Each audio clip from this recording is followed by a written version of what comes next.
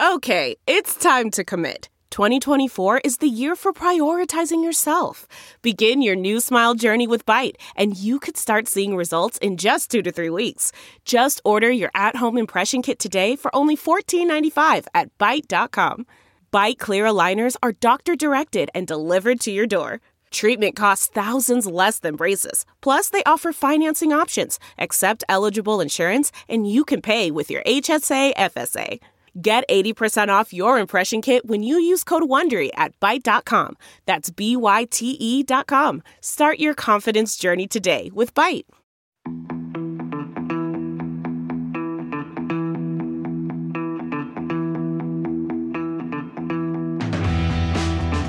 Thank you for listening to Spin, the Rally Pod, brought to you by Dirtfish Rally School. For your chance to experience life behind the wheel of a rally car, head to drive.dirtfish.com to find the course that's right for you. What are you waiting for? We're right here waiting for you. Hello, quick interlude before we dive into today's podcast. It's Luke Barry here with an apology for the lack of quality of audio recording on my end. The microphone failed. I did the test, everything worked, but when it came down to it, it just didn't quite work out. We didn't unfortunately have time to re-record a podcast, so it is listenable, but unfortunately the quality of my recording isn't quite as clear as that of George's or Colin's, but no matter, it's a great episode, this one. A Rally Japan preview of sorts with plenty more besides. Let's get into it.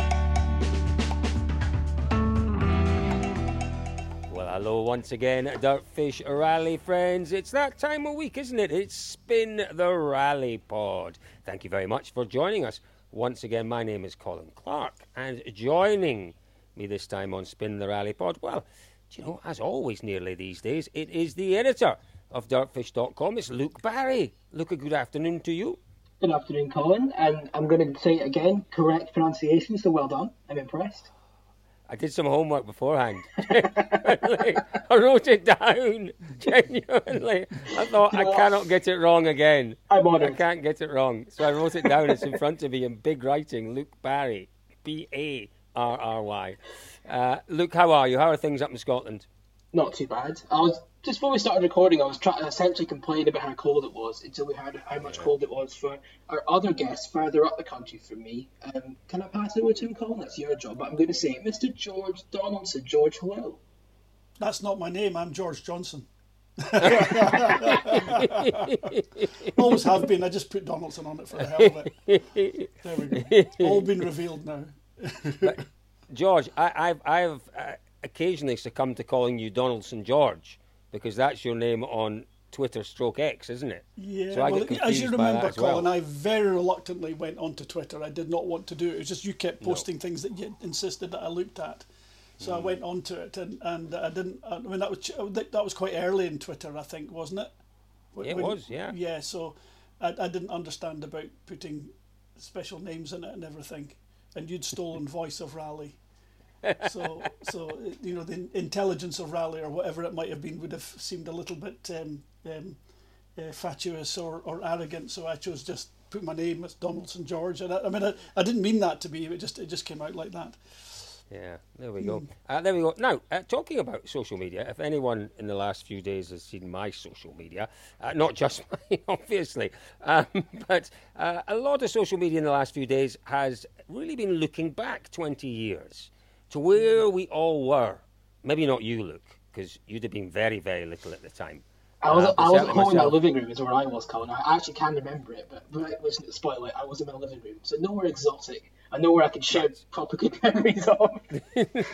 Crawling across the living room floor, I would imagine. You might have just been past the crawling point 20 years ago, I guess. Just about, I think, yeah. I was at primary school, so if I was still crawling then, let's hope so. Right. Well, certainly myself and George and many of our friends and at the time contemporaries were down in South Wales. We were at that interesting service park on the side of the M5 in Philindra, but we were celebrating something very, very special. It was the emergence of Peter Solberg as one of rallying's greats. And George, it was quite some week, wasn't it? You were absolutely centrally involved in all that went on that week. And there was quite a bit of strategic thinking, if I remember back correctly, because quite a battle between yourself with Peter and Citroën with Loeb that week. I can't remember all the details, Colin. It was like that every event, as you know. So they all meld into one, and it disappoints me greatly that you keep pointing out things that happened, and I have a less recall than you have of them. But we just had so many of them. It was always such a battle, such a fight to get every last little ounce of performance out of the driver, out of the team, making sure that everything was right. The job just never stopped. Yeah. It was great fun. I loved every minute of it. To be honest with you, what I was referring to there was the fact that Loeb basically was told, more or less before the rally started, if you can win this rally, win it. But the most important thing for us this weekend is that you score the manufacturers' points and we win the manufacturers' battle. And there's a suggestion, in fact, I think it's been more or less confirmed that he had his wings clipped on that rally. He would have, remember, he was battling for the title. If he'd won the event, he probably would have won the championship for the first time that year.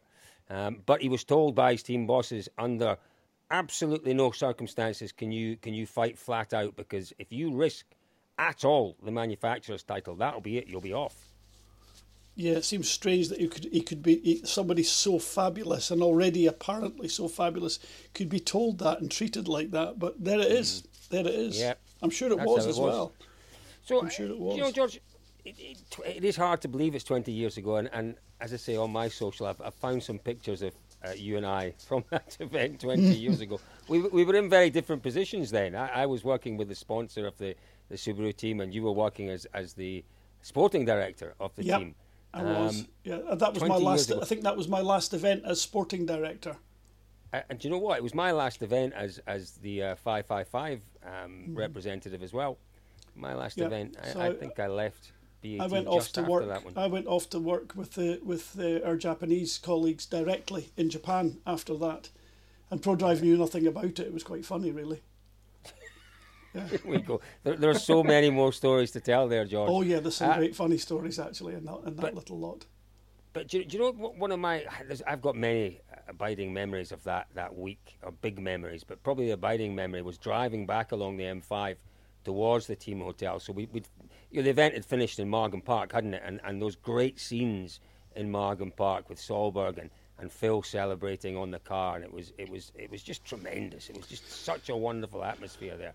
But I remember then driving back towards the team hotel, and the team hotel was in Cardiff, and it was that. What was the name of that place, Josh? Just off the M5, the hotel, big place, not in the centre of Cardiff. Well, big hotel on the roundabout. I know exactly where you are, but I cannot recall the name of it at all. Yeah, I'm trying to think. If you asked me where it was in South Wales, I could tell you. In North Wales, going back a lot further. I can remember the hotel we used to use there, the Park Hotel, but that was back in the 90s. But I cannot remember that hotel. The hotels we had with ProDrive were never that fabulous or noteworthy as a rule. No, I think this one was more functional. It was in the right place. It was right on the motorway. Absolutely. And what I remember is driving back along the motorway and Solberg and Mills. I don't remember exactly how it worked with time controls and all the rest, but they were all going maybe. I think the podium ceremony was in Cardiff, so they were all driving back along the motorway. And I just remember nearly every motorway bridge had fans on it, and there were so many flags, Subaru flags, Norwegian flags. If you'd driven along the M5 that day, you could not have missed the fact that there was a rally going on in South Wales. And that was really the last time I remember, the one and only time I remember those kind of crowds. And that's kind of what Solberg did for the sport in that era, at that time, George. Yeah, he was. He was popular and he was effective. What can you say? He was such a character. I mean, he is such a character. He's not really changed. I speak to Peter. Every WRC rally I've gone to this year, which I think I've been to. Have I been to 3, Colin? I think you have, George. Certainly been to 2. Certainly been to 2. Peter's been at both. It's been lovely to see him. In fact, I bailed him out. I rescued him at one point in Kenya this year as well, which is another funny story. Another one to have at the pub. A great story which I cannot repeat. Dirtfish wouldn't allow me to publish it, but I would certainly happily tell the tale in the pub. And Petter and Pernilla took great delight when I shared what our perceptions of who was trying to flag us down. It was quite a hoot. It was quite George, a hoot. that you're teasing us with that. Look, when we think back 20 years and we think back to that wonderful day, Margam Park, and the wonderful final podium there in Cardiff, the future was so bright for Petter Solberg, wasn't it? And I don't think anyone on that day in Cardiff saw complete domination for the next 9 years coming from Sebastian Loeb. I think we all expected Solberg to be winning more titles, to be right up there challenging. We didn't see at that point, Luke, the domination coming from Citroën. No, it's a good point to raise, actually. I guess the warning sign was there, given how close Loeb was. It was just a point at the end, wasn't it? But you're right. I think if you'd have said that, I don't know how many rally wins Petter got after that, but it can't have been that many. None. How good Loeb was. He had a few in 04 and 5, didn't he? But he did. You're right. Not in 5. No, in 5 he didn't.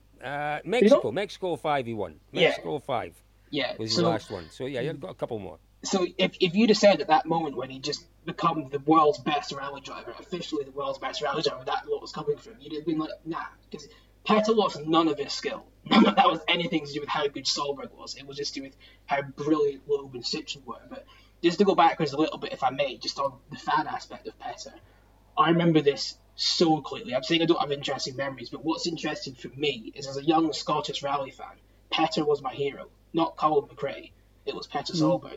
And I think that's quite telling. Now, it's probably a generational thing. If I'd been a bit older, I suspect that wouldn't have been the case because I have more memories of 95 or anything else. But Petter just was the guy. Everybody wanted to be like Solberg. He was just this big bundle of energy, so passionate, so happy when he won. It was just an incredible story. And as you're saying, it makes me feel old that that's 20 years ago. So I don't like having memories in 20 years ago. It makes you feel like time's going too fast. But yeah, it was quite something that ended up being. Well, actually, 2004 wasn't bad. I think from 05 onwards, when Loeb really just took hold of the WRC and ran away with it. Yeah. Bar a couple of years were going home running close, but yeah, quite something. But I think really, really great that, in a way, instruction or not, I think Petter Solberg would have won that rally anyway, over Loeb, the form he was in. At the end of that year, I think this championship was always going to be his, and it's great that he got it, because a world where Petter Solberg wasn't a world rally champion feels like a sad world to me. Yeah, no, I agree with you totally. I don't think that it's fair to put any kind of question mark over that win and that title, because South Wales was Petter Solberg country, wasn't it? He was adopted by the locals. He had Phil Mills sitting next to him. ProDrive had such a wonderful following in that part of the world. He felt as comfortable there as he felt anywhere in the World Rally Championship, perhaps bar Sweden. But yeah, no, I agree with you totally. He was going to win that, and it was such a shame that there was, this. Because I remember at the time thinking that this is just sour grapes from Citroën, real sour grapes. I remember thinking it's not fair, because it was never confirmed. They never actually came out and said, "Nah, we're holding him back. We're not letting him push." And it was like, "Nah, you're not playing fair. You're doing something here which."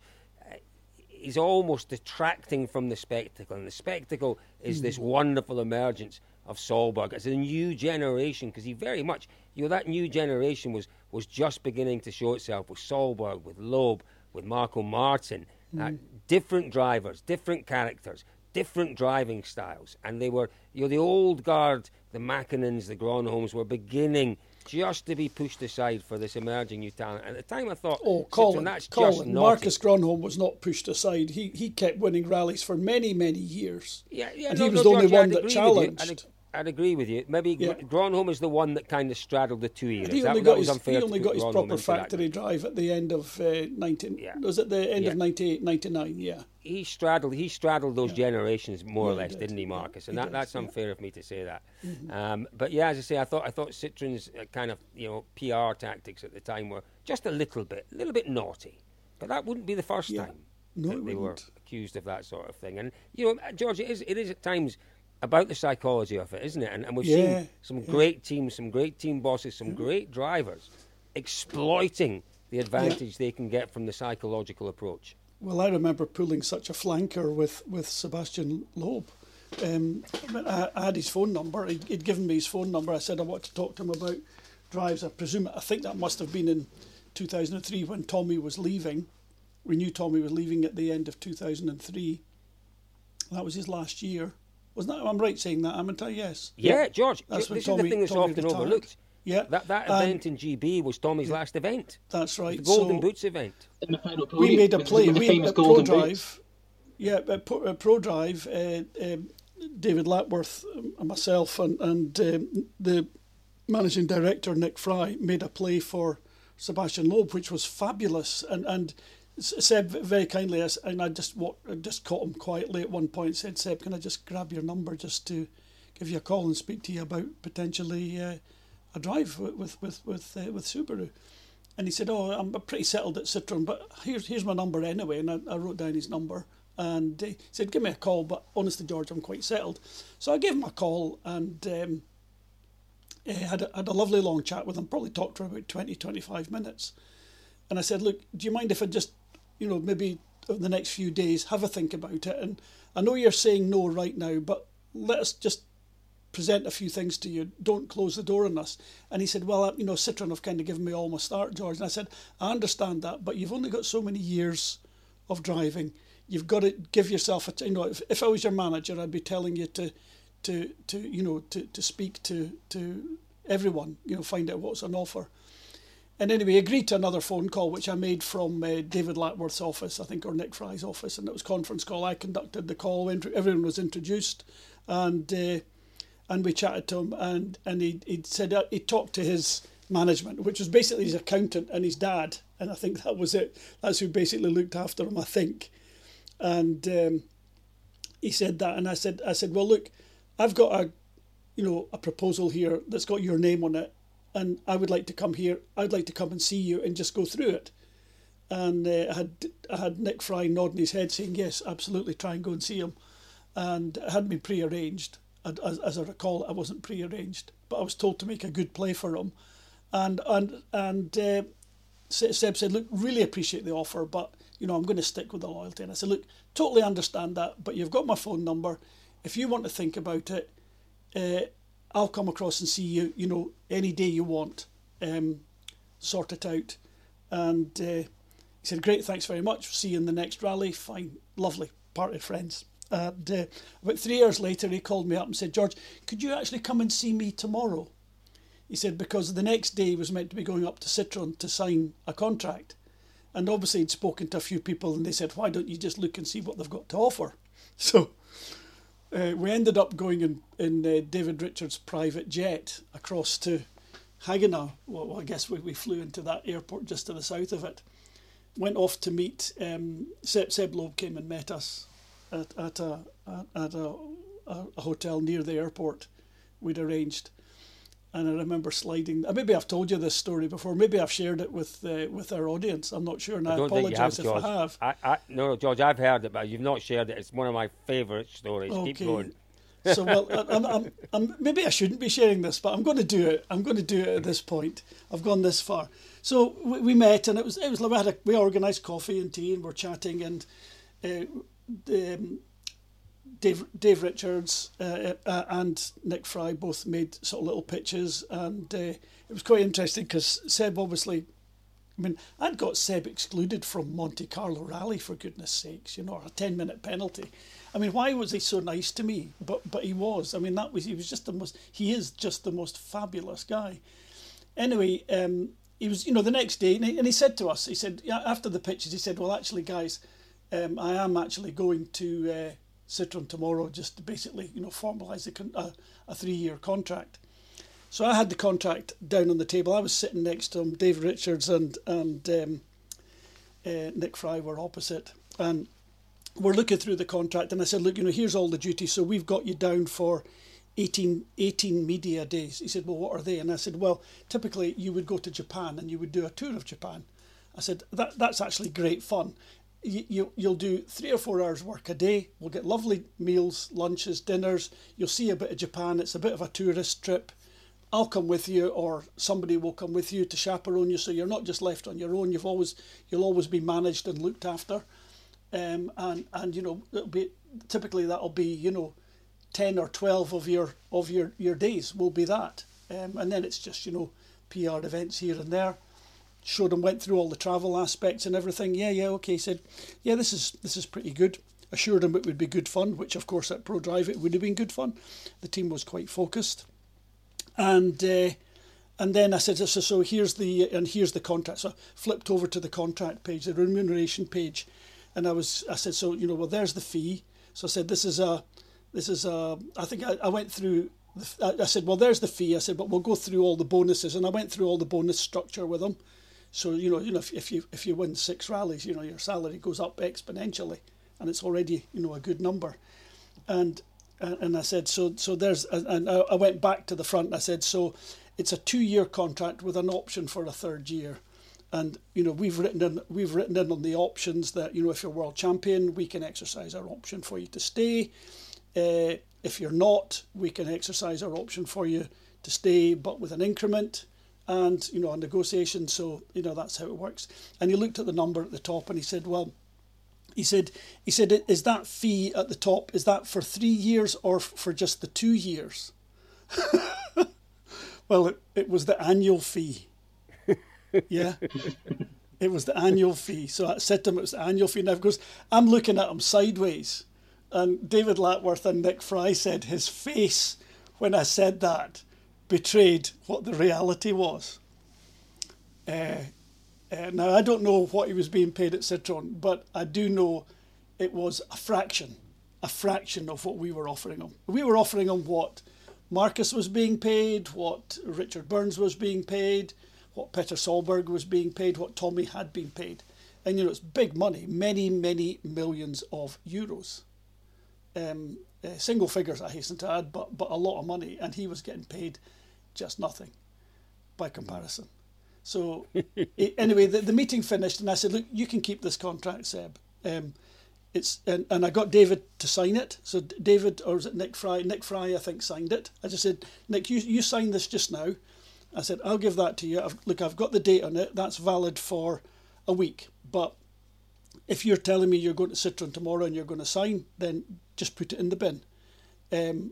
I can extend that out if you want. I said, I can hold it open. I said, we want you so badly, I'll hold it open for at least a month for you.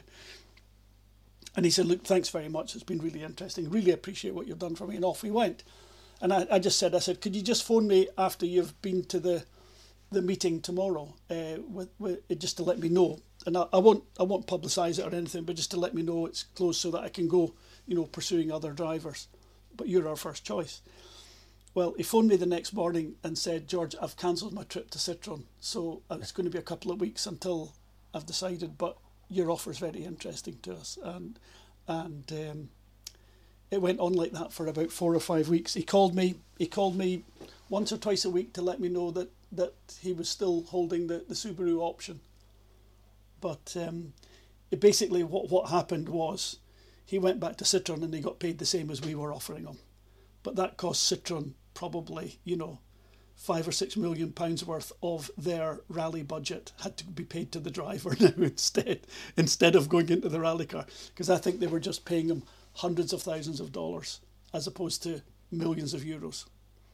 Wow. By comparison. Anyway, at the end of it all, Seb very kindly, when he called me to say, look, George, just to let you know, I have now signed for Citroën. I said, look, that's brilliant. I think you've made a great decision. I'd have loved to work with you. It would have been amazing. But, for you personally, I think it's a good shout. And the Citroën team is brilliant with a great engineer. So, congratulations for that. And, we talked about his lifetime earnings a little bit. And he said, George, maybe you should be my manager. And I said, I think sadly, Seb, we both know that I've already done the biggest management job of my life and I'm not on a percentage here. and I said, but if you do want a manager, I am completely available. You know how I work. I'm very determined. I promise you, you've seen the more relaxed off-event side of me here. I said, I like to have fun. I like to enjoy the events, but I'm also very focused on doing a good job. And, if you wanted a manager. But I said, I genuinely don't think you need one. So, my first job to you as a manager is telling you don't need me. So I've done it for free already for you. And that was that. You've seen how Seb behaves around me, Colin. When he's very nice with everyone, but he always makes a point of stopping what he's doing, comes across and says hello, shakes my hand, and on his way. George, I tell you what, I do absolutely. Was that a good love enough that story? Was that a good story? No, listen, it was a story that was well worthy of complete silence from me and Luke, because it is one of those insights that so few people in the world of motorsport, are privileged to actually be part of. But you have told me that story before, but I'll listen to it a million times. I don't care. But what I find fascinating is that you guys, from discussions we've had, you never really expected to get him, and it wouldn't really have mattered. You always knew that Citroën would actually, because obviously ProDrive and Citroën understood what they had with Sebastian Loeb, and you knew they were going to pay him whatever it was you offered him. And as you rightly said just a minute or two ago, every penny that was spent on his salary was a penny less they would spend on the development of their car. It was, in some ways, it was a very clever approach from you guys. Yeah, well, I have to say I wasn't the architect of that. I was just the hammer blow that drove it all in, really. But it was. Look, I mean, you played for every advantage you could when you were a team manager. You look at everything you can do. Can I do this? Can I do that? And I remember having opportunity to have helicopters on events, and we forewent them because we would have more service teams instead. We would put our budget into that. So it's always a question of where the money went. And I always remember people saying, when I was at Toyota had a huge budget. We were the only team there without a helicopter. M Sport had a helicopter, ProDrive had a helicopter, Lancia had a helicopter. Even Mazda, when they were around in the late 80s, they had a helicopter. We never had a helicopter in European rallies. We did eventually, but just to get the as we ended up with more cars on events, we just had to put a couple of key engineers in a helicopter running them around, but it was absolutely minimal by comparison. All rallying, one source. By now, you know that dirtfish.com is the place to go for all of your rallying news. But when it's time to try your hand behind the wheel, just join us here at Dirtfish Rally School, nestled in the Cascade Mountains in Snoqualmie, Washington. Whether you're a pro seeking extra seat time or a novice looking to get started, we've got programs tailored to all rallying needs. And when you want to watch the best in the world, just head over to our YouTube channel. Our coverage of the WRC and American rallying is second to none. Follow us at Dirtfish Rally across all social media platforms and shop the latest looks in our merchandise store now. As always, rally on. Luke, what else is happening this week that we should be talking about? To be honest, I don't want to disrespect this weekend's upcoming World Rally Championship round, but it feels a bit disappointing after that amazing story, doesn't it?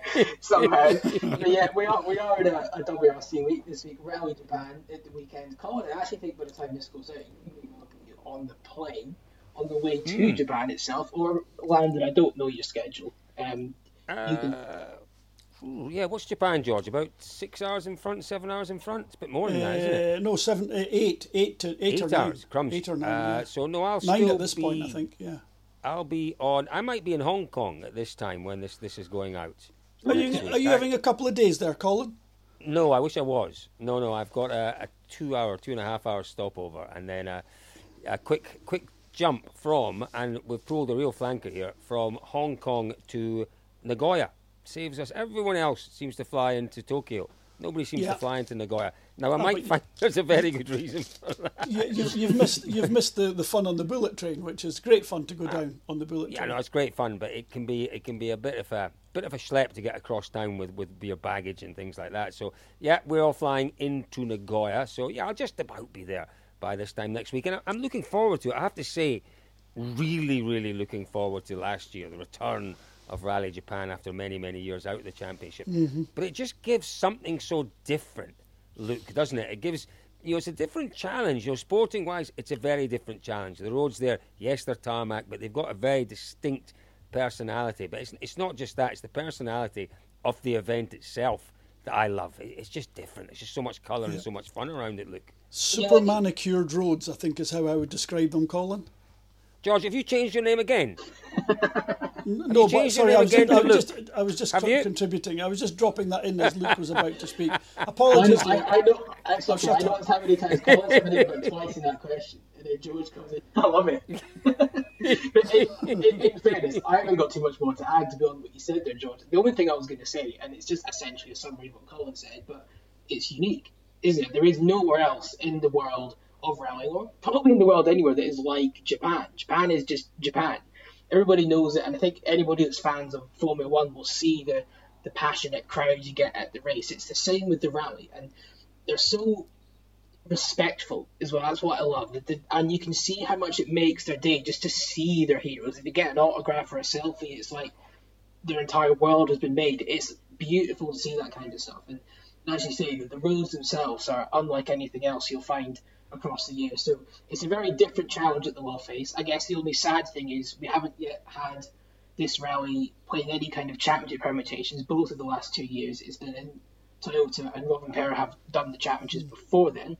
So in a way, that's probably actually a good thing for them, because can you imagine if you're Toyota, for example, with the pressure to win as it is at a home event, to have a champions on the line would be immeasurable stress, I guess, for everybody involved. But I guess Toyota is one of the key interest points this week, because we all know what happened last year with Hyundai ending up taking the win. If you look at the results, I guess that makes it seem like Toyota weren't competitive. They were competitive, it just didn't quite work out. But there'll definitely be a lot of people within that team that are desperate to get that elusive first victory on home soil.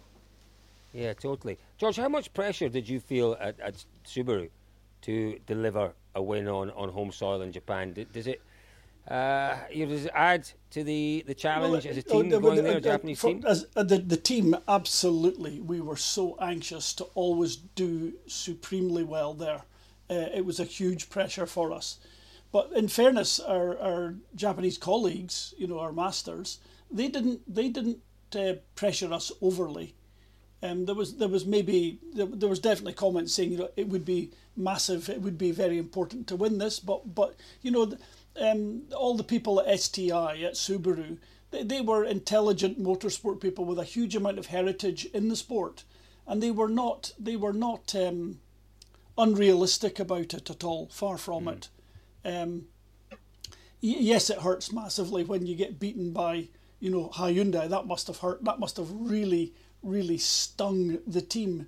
But I imagine that the Toyota people themselves, Mr. Toyota, he's very, very competitive too, and I'm sure it stung as well. But nobody's nobody's saying you win this or you've not got a job. I didn't see anyone losing their job for that or anything like that. It's not like that. They're pretty intelligent. The only one that lost his job was Giulio Monsi, who delivered a remarkable result in Japan for Hyundai, who delivered a remarkable year for Hyundai. From a dog of a car to a car that won more rallies last year than it's ever won in the championship, and he got the sack. Did he actually get? Did he left the company altogether? No, that's maybe a little bit spurious saying that. He didn't get the sack. Sorry, apologies. I'll withdraw that comment. Okay. He lost his job as team principal. Right. Acting team principal. Yeah. Yeah. So acting team principal. Yeah. No, it's interesting. I mean, look, you said that they didn't underperform. How did you put it? You put it very diplomatically. Look, they didn't get the result they wanted, but they weren't outperformed last year. We've got to really look at 3 of the 4 Toyota drivers as potential, as probably 3 of the 4 favourites this weekend as well. The dynamic between our top 3, and you could put Katsuta in there as well, but the dynamic between those 3 drivers wanting to deliver that win on home soil. For me, it's gloves off, guys. We are going for it here. It's every man for himself this weekend in Toyota to deliver that result. I'm going to give some credit here to... Oh, sorry, George, just quickly. I'm going to give some credit here to our videographer, Elliot. And I probably shouldn't do this because I give him a lot of compliments. He doesn't need any more from me. But he did make this good point when we were having a discussion about something else. Essentially what you're referencing there, Colin, and all the Toyota drivers will be desperate to be the ones, or you'd think would be desperate to be the ones that deliver that home win, because it means so much to everybody. And with nothing on the line, literally it is every man for themselves this weekend. As we said, there are no champions to think about. You've got Rovanperä, you've got Evans, you've got Ogier, you've got potentially Taka. They're all there, hungry to do well, and they've all got something to, I guess, avenge. Evans talked about it a lot, about making up for what happened last year, and they had that unfortunate incident where they had to change a wheel on the final day. Ogier got a puncture, I think, on the first full-length stage, so that put him out. Rovanperä was just a little bit off colour last year, in fairness, and he'll be determined to put up a better showing. Taka got a podium, will obviously like to go higher, so they've all got their reasons and there's reason to believe they can all do it as well. So you're right. Yep. I think all four of them, particularly the three drivers scoring points for Toyota, but I think it is fair to include Taka in there as well. I think all four of them have to be considered as contenders. Yeah, and therein lies the interesting tactical situation.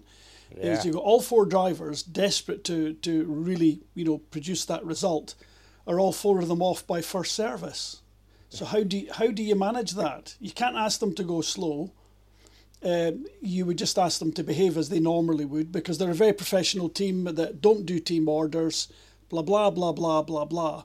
But actually, you really need to secure yourself with, well, maybe you don't do a team strategy, but you do go over the individual driver strategy to make sure that, if Neuville goes off like a scalded rabbit, which is most unusual because he normally doesn't go off like a scalded rabbit until about lunchtime on the first day or even the second day. But if he goes off like a scalded rabbit really fast, you do need one driver to follow it, to keep the pressure on him. To follow in case he just doesn't go off to follow. Who would you set to do that of the four drivers? Who would you set to do that? George, this was going to be my point entirely. We talk about clearly, Kyle Rovanperä and he's got nothing to lose. Evans has got quite a lot to prove. Ogier, well, he just wants to win. But the man who's going to win is Thierry Neuville, in my view. Because of more or less what you're saying, George. I do really appreciate this no team tactics approach, and I appreciated it at Volkswagen. I appreciate the thinking and the reasoning behind it, but there has to be an exception to rules like that. When the greater good is at stake, there has to be a situation that actually merits team orders. It was a 1-2 last year for Hyundai. They can't let that happen this year. Absolutely not. Absolutely not. And yeah, fair enough. Give them all their head. Tell them all they can go off and do what they want and push as hard as they want to win. But the consequence of that potentially is not quite catastrophic. I can't even say your word, George. Catastrophic. Yeah, that's it. Catastrophic, but not far off it. And I can really, really quite clearly see a situation where Neuville repeats last year's performance and comes through not the quickest driver of the weekend, the cleverest driver of the weekend, because the conditions are challenging. You'll remember the number of mistakes that we saw on the Friday last year. There was loads of them. It requires a cool, calm, level head on the Friday to allow yourself then to push on, as Neuville did last year, and take advantage of the issues that arose to take the win there. I can easily see him doing it again. Yeah, well, I mean, it certainly would. He wouldn't be out the top three in anybody's list, would he? Oh, can you hear my donkey, by the way? Can you hear my donkey? No, I can't hear your donkey. He's making quite a noise. That was the most beautiful segue. Oh, I tell you, I love donkeys. I've discovered a love for donkeys, George. They are the sweetest beasts in the whole world. I understand, but I've never had much contact with donkeys on any personal level, Colin, so I have to bow to your knowledge, and I'm desperate to come and see your donkey. You're welcome anytime, George. You know what I've discovered? I don't particularly like horses. Horses scare me, right? They're scary big beasts. But donkeys have such character, and they genuinely, they love it when you sing to them. They absolutely Oh my God, that's why you like donkeys. You find someone. So basically, Colin, can you get the message here? Nobody else likes your singing except donkeys. Apart from Jack the donkey. If you go across and you've got a glass of red wine and you sing a song to him, that's it. You're his best mate forever. He loves the smell of red wine and he loves my singing to him. Do you dip your fingers into it and rub a wee bit round his gums or anything? Does he like the taste? I've never done that, George. That would be animal cruelty, and I wouldn't do that. Would it be cruelty?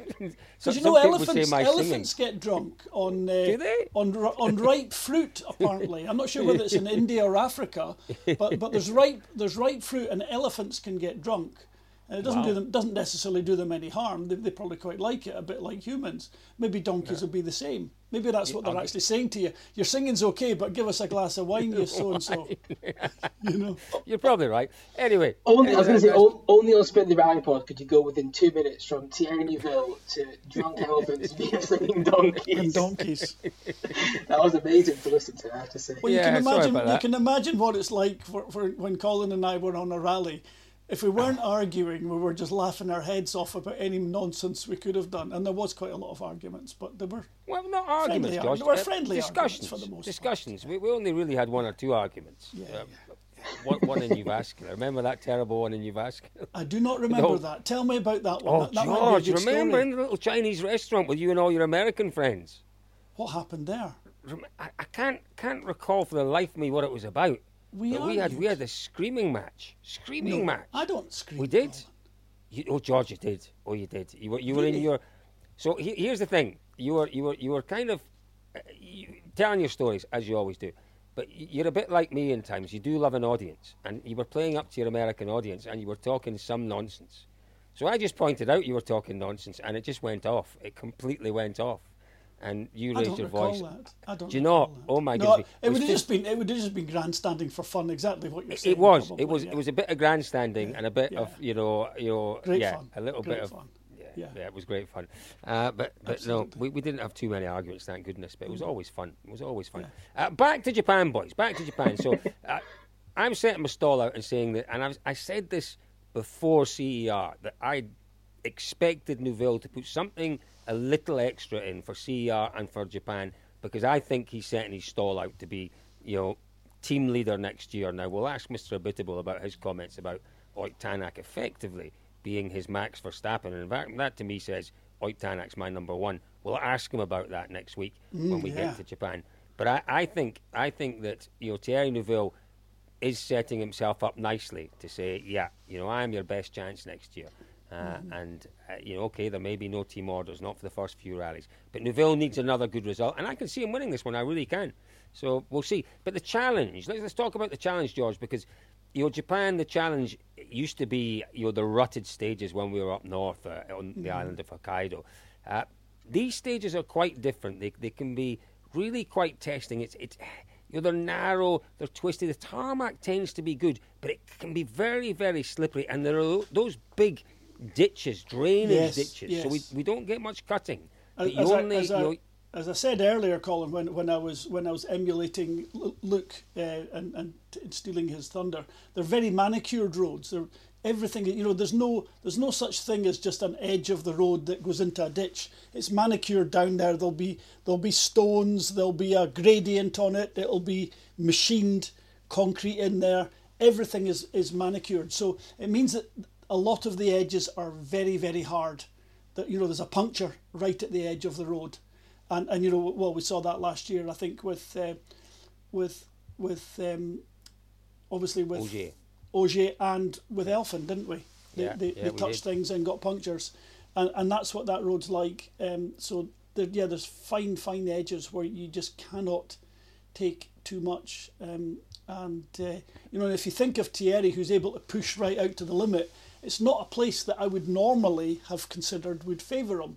Because there's a man that likes to take liberties with the edge of a road and play on his luck, and beautifully done, unbelievably managed. So I would have suggested that he was the one that would have got closer to that type of thing, but he was the one that didn't last year. So, good on him. And the other one that did so well last year, of course, was Katsu. Yeah. He did an incredible job, and let's not forget. I mean, he's not had the best of years, but every event he does, he grows. He's always there or thereabouts, or gets himself into the frame at some point in the event. It's all about building that experience. Maybe in 2 or 3 years' time, we can expect to see him pushing closer and closer to the front and getting there on pace. A win will probably come his way, maybe more than one. He's capable of it. He's very capable. He's very capable. With the experience, but you do need to garner that experience. But what he did show here last year was a great deal of maturity and experience, and managed to lift himself for your home event. You know, if you can do it for your home event, you can do it anywhere. So, especially in a tough event like this, you know, very, very technical, very twisty, not necessarily super high speed, but you know, you certainly cannot put yourself, you know, you can't put yourself 10 centimetres off the line, you know, half a wheel, you know, quarter of a wheel out of line, and you're going to have a puncture. And you know, and you will need to be within that everywhere to be fast. So, you know, the margins are incredibly small everywhere. But, you know, they really are. You make pace notes, you can figure those things out. You've got the videos, hopefully. I mean, I'm wondering when someone starts to use AI to interpret the road. That'll be an interesting one. That could be another podcast, because there are massive options to do something incredible with pace notes, and there's nothing limiting any driver from doing that, any team doing that within the car, in my view right now. But and I'm not saying that the co-driver will be replaced, far from it, but there can be an enhanced visual in the car. I think for the driver there definitely can be a bit more in there, and their notes could be tailored by just careful video interpretation. Now you'd need a team of people to do it if you were doing it without, you know, if you were needing people, if you brought 3 or 4 people to start to interpret videos to see where could you cut and where couldn't you, and to modify the notes. You might get close to it, but I would have thought AI would have had a great chance to do it, especially, you know, there's nothing to stop you going through the stages in your recce car, laser scanning the entire road, you know, LiDAR scanning the road, which is going to reveal a lot more than the Mark 1 eyeball will. Look, this is definitely a discussion for another day, but there is nothing to stop you doing that, George. No, nothing at all. Wow. It's quite, well, not that I know of. Right. I think if someone starts doing it and yields an incredible result, then it'll soon stop. That's for sure. There'll be cries of foul. No, all these things they're exciting and they're scary in equal measures for me. You know, so again, yeah, let's discuss that another point, George, because you've raised some really, really, really thought-provoking ideas, issues there. So yeah. I'm Kellen Koshel, and I just did my first Dirtfish course, which was the one-day women's course. My biggest surprise was how calm it could be in the car, and the calmer I was, the faster I could make the car go. The surprising thing about driving was that it wasn't necessarily a mental thing. I had to really get out of my head and into my body more, and I just felt a little more comfortable doing that for the first time around a group of women. But I will say, I do feel like I could do any of the Dirtfish courses now. I kind of know what to expect, and you know, hopefully more women get into motorsports, and then any day could be an all-women's day if just enough of us are in the sport. If I were talking to someone who was thinking about taking a class but was kind of on the fence, it would be, you know, what are you waiting for? It's such a fun experience. You're going to really learn something, and you're going to push your limits, and maybe you'll even have some more confidence. Look, let's go back to what George was saying previous to his AI, once again, slight curveball. From what George was saying about the condition of the roads, the approach, it kind of suggests to me that, again, a tactical approach, and you know, when we talk tactical, it's tactical for that final 0.25%, isn't it, really? That's all you can do. It's, you know, unless you're 99.5%, you ain't going to win the rally, whether you're tactical or not. But it does suggest that, you know, maybe a slightly tactical approach could be needed here this weekend. And who's it going to come from? Look, who is it going to come from? Who is going to win it? You've gone with that question, and I haven't had a chance to think about it. In fairness, your Thierry Neuville shout from earlier, I think, is very, very hard to dispute. I think last year is an obvious thing to call on. They say, oh, we won it last year, so you can do it again. Realistically, we know there's 5 or 6 drivers to win any rally. So in a way, that's a really daft thing to say. But I think Thierry wants this a lot. I would argue he wants it just as much as other Toyota drivers do, potentially even more. So I think he does quite enjoy, particularly if he's lost out on the championship, he does quite enjoy rubbing salt where he can. So I think he'll be very determined to try it. And as you say, for the aforementioned reasons of, I guess, proving a point relative to Tanak as well, I think there'll be some potentially extra motivation. I fancy Elvin for this one. Perhaps that's a bold shout, I don't know, but I really do. For everything you're saying, I think he is one of the, and I genuinely think it's an underrated skill of his, but I think he's one of the most shrewd drivers we've got in the entire field. He always thinks of what he's doing. Sometimes that can maybe work to his detriment, and he potentially thinks too much about things when he just needs to drive it. But I think here, with everything you said and all the different complications, yes, you have to be fast to win, but it's not like a Finland or an Estonia where it's literally the fastest guy from A to B will win. There's going to be curveballs this weekend. We know that from what happened last year. So, I can see Elvin having a good result. Part of me thinks, and I'm maybe hoping for it, I think it'd be some quite nice early 2020s nostalgia, if that's such a thing. A little bit of an OJ Evans battle would be quite entertaining. A bit of a hark back to a few years ago when they were fighting for championships. I agree with everything you're saying. I think this rally, and it's what interested me last year, apart from having to stay up through the night to follow it, which isn't the easiest if you're on a UK European time zone like I will be. There's so much to catch drivers out, and I think we saw it with Roman Pera. The mistake he made last year wasn't big, but the consequences are huge because there's no room to play with. Any mistake will be punished. Absolutely. George, what do you reckon? Who should we be watching then? Who's going to win it? We know that Thierry is going to be fiercely competitive and determined here, but there will be nobody more determined than Sébastien Ogier. Yeah. He will be he will be steely cold, laser sharp on this one. I think this will reveal if he's still got it, which I think he has. I don't think there's any doubt about that. That's maybe the wrong thing to say. But I think he will be steely determined, and I don't think he necessarily pays much heed to the concept of team input for strategy, personal strategy at least. For him, he's only there to win, George. He's only there to win. Yeah, absolutely, and that's fair enough. That's what he's employed to do, and that doesn't work well in a team environment over the year. But this is the last event when there's nothing to play for, so I think it's going to be, he's the one that's going to follow. He's the one that's going to go for it. I think that this is a great opportunity for both young Mr. Rovanperä and slightly older Mr. Evans to sit there and say, we're going to show you that we can just sit on your heels and pick up the debris, mate. Just to see you make a mistake, we'll have you. We'll try and out-clever you. Let's hope it's not tyre debris. Let's hope he doesn't have any issues with tyres on this one. I think it will be. I saw that, but I mean here, there are these, very heavily curbed roads, and then there's these incredible storm drains they have, which go off at about a 40-degree angle off the side of the road, concrete down to a 90-degree culvert that just sits off at that angle. Great for potentially cutting, but also potentially for cutting a tyre. Especially if you go in too deep, there'd be a really good chance it could roll a tyre off the rim, I would have thought. I might be a wee bit wrong with that, like I say. George, you've got to be brave if you're going to put a wheel into those storm drains. You really do. What it does mean, normally on tarmac, we look at tarmac events and say, well, first on the road, there's a huge advantage because of the cutting, because of the mesh that comes out.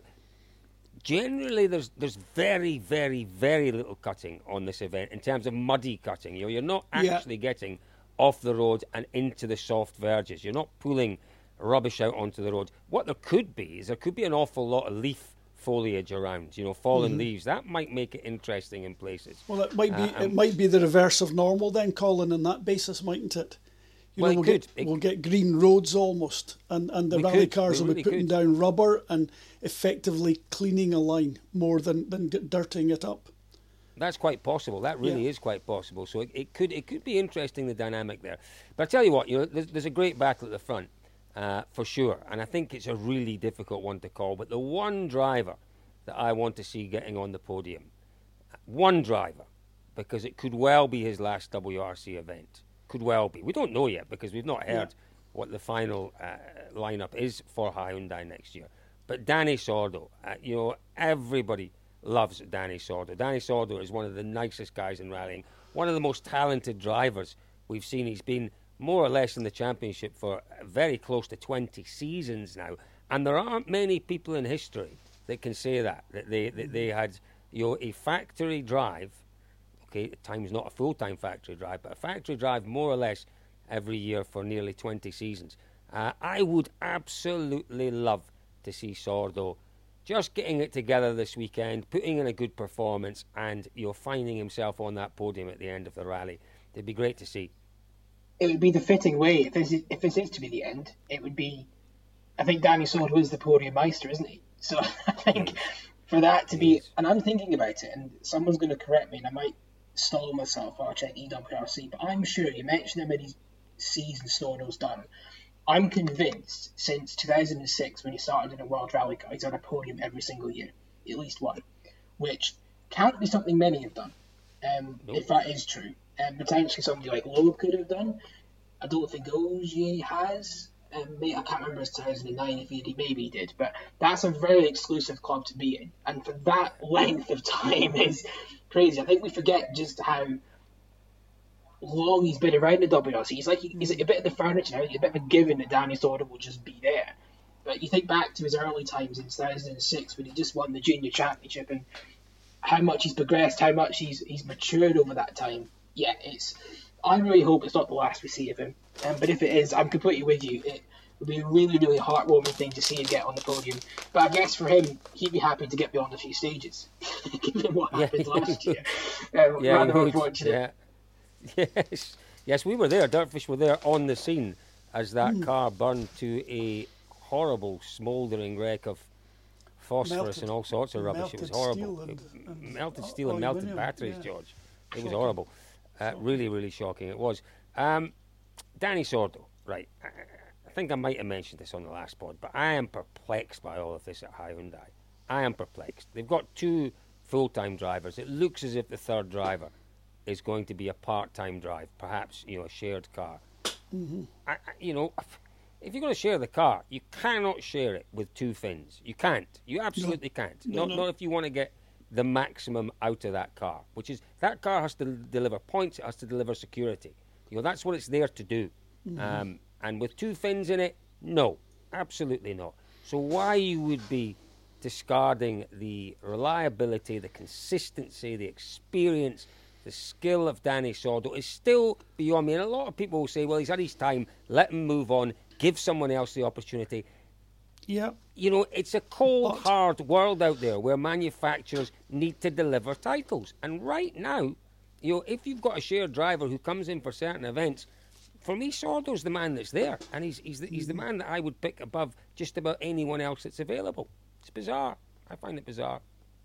Anyway, it is surprising, but based on what we've seen this year, it would be fair to say Esa-Pekka hasn't delivered as he promised, as he looked like he would at the beginning of the year. He's slipped back to his slightly errant ways. So that's not. I don't think that's horribly unfair of me to say that. Not unfair. And I'm sure all our listeners must know how sympathetic I am towards any up-and-coming driver, and I think Esa-Pekka still is an up-and-coming driver. I think he's yet to realise his full potential, and I think he's quite clearly capable of doing it. There needs to be a step change in the way he approaches things, because quite clearly the way he's approaching things now is not delivering the results. So it's him that needs to change. And many drivers have achieved that change. Marcus Gronholm achieved that change and became a top driver, and he had not been prior to changing. They made the step changes, and it's happened across the board. Petter Solberg achieved a step change. Petter Solberg always used to have huge moments and hemorrhage time on the first morning of every rally. He did that for the first year and a half, 2 years at Subaru. And then we simply had to point this out to him in fairly forceful terms.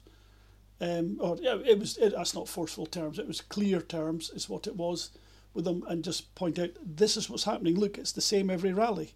And he hadn't realised. So go out and drive like a granny for the first 3 stages, please. And come back to service without any problems. You may be 10 or 15 seconds behind, but you will not be 45 seconds behind, which is what you're doing on every other rally because you've damaged your car.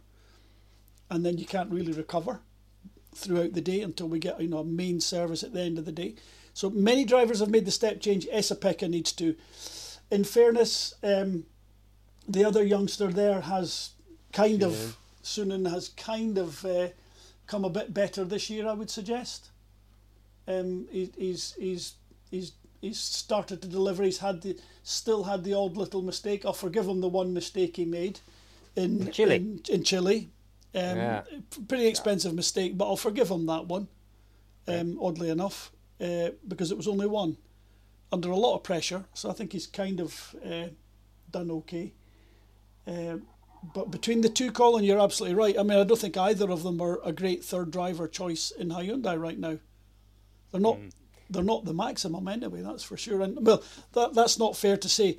But how would you go past Danny Sordo, who would easily, potentially, on what we've seen this year, could potentially out-deliver on them? Yeah, it's an interesting dynamic, and we'll find out more. We're going to ask lots and lots more questions of Mr. Abitable, that's for sure. You're going to make us do a top three now, Colin. I am, George. I am. Yes, I am. And I'm giving you warning. You've got a 5-second warning, Luke, because I'm coming to you first. Top three for the weekend. Yeah, it's going to be a hugely interesting weekend. There's an awful lot still to be you decided in terms of next year, particularly with Hyundai. So we will do our very best to get a little bit more info. And who knows, they may tell us direct what their lineup's going to be next year at some point during the course of the weekend. Now, was that enough of a ramble, Luke, to give you time to give us your top three? That was, Colin, yep. And Good. To be honest, my mind keeps changing. The Neuville argument was strong. George's Ogier argument was very strong, but I did say Elvin, so I'll stick with Elvin as first. But I'm going to complete my podium with Seb and Thierry. I'm going to put Seb second and Thierry third. Okie dokie. Seb second. So go on, say it again. So you've stuck with Elvin, Seb, Thierry. Yeah, Evans, Ogier, Neuville. Yeah, 1, 2, 3. Okay, yeah, interesting. George? I'm going to go with a Toyota lockout. Ooh.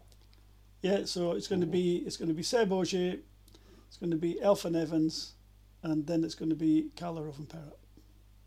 Mm-hmm. And you know what? It might even be a top four lockout, because maybe Mr. Katsuta could be fourth. Goes completely against everything we discussed earlier on, but that's fine. That's fine. George likes the curveball. We've established that. So I'm going to say that Ogier's all-out style will pay dividends, but I'm not going to put him down for the win. I'm going to stick with Neuville. Neuville for the win, Ogier second, and I am going to put, because it may be the last opportunity I get to put him on the podium, I am going to put Danny Sordo on the podium for his final event. How loyal you are, Colin. Well, yes, a little bit, and it's if that turns out to be the result, again it'll be an enormously disappointing one for Toyota. But I just have a feeling that Neuville will again deliver this weekend, and fingers crossed. Well, my top four obviously assumes that he has been leading, but he's had a problem and slipped out of the top 3 stroke 4 potentially. So I think he will be unbelievably quick, but I don't think he'll hold it together. Very possible. Listen, there's so much. We've got a bit of weather from Toyota.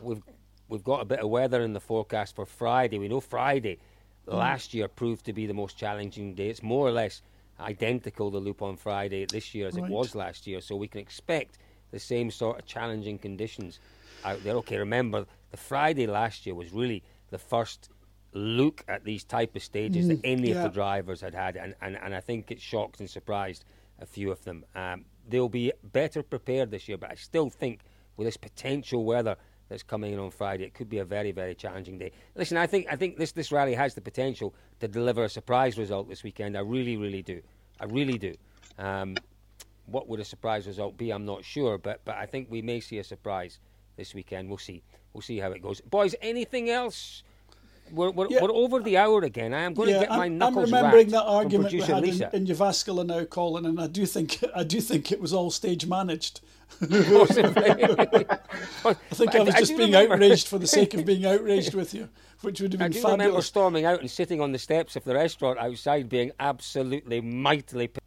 That's all I remember. You did, or I did? Yeah, no, I did.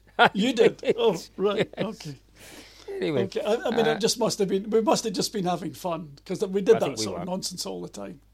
We did. It was a lot of fun. Yeah. Anything else, boys? Luke, anything from you? Nothing from me. No, just very entertaining as always. Thanks for the company. Good. Well, thank you for your company as always, Luke Barry. I've got it written down. Very good. Very good. That's what happens when you get old. George Donaldson, anything from you? And it's a goodbye from him. Thank you. George, a delight. And again, absolutely. you Have had a us great all in time in raptures. Japan, Colin, please. We will. We absolutely will have a wonderful time. Oh, and just to let you know, again, for Japan, a slightly different lineup. We have Holly McRae joining us in Japan. So look out for Holly. She's going to be doing an awful lot with our socials. She'll be there contributing to our videos. She'll be a big part of the team this weekend. And Luke will be on station with Dirtfish Live Centre. So if you do miss anything during the course of the rally, Dirtfish Live Centre is the place to go. There'll be plenty there to keep you entertained during the course of the rally. So folks, once again, thank you very much for joining us on Spin the Rally Pod.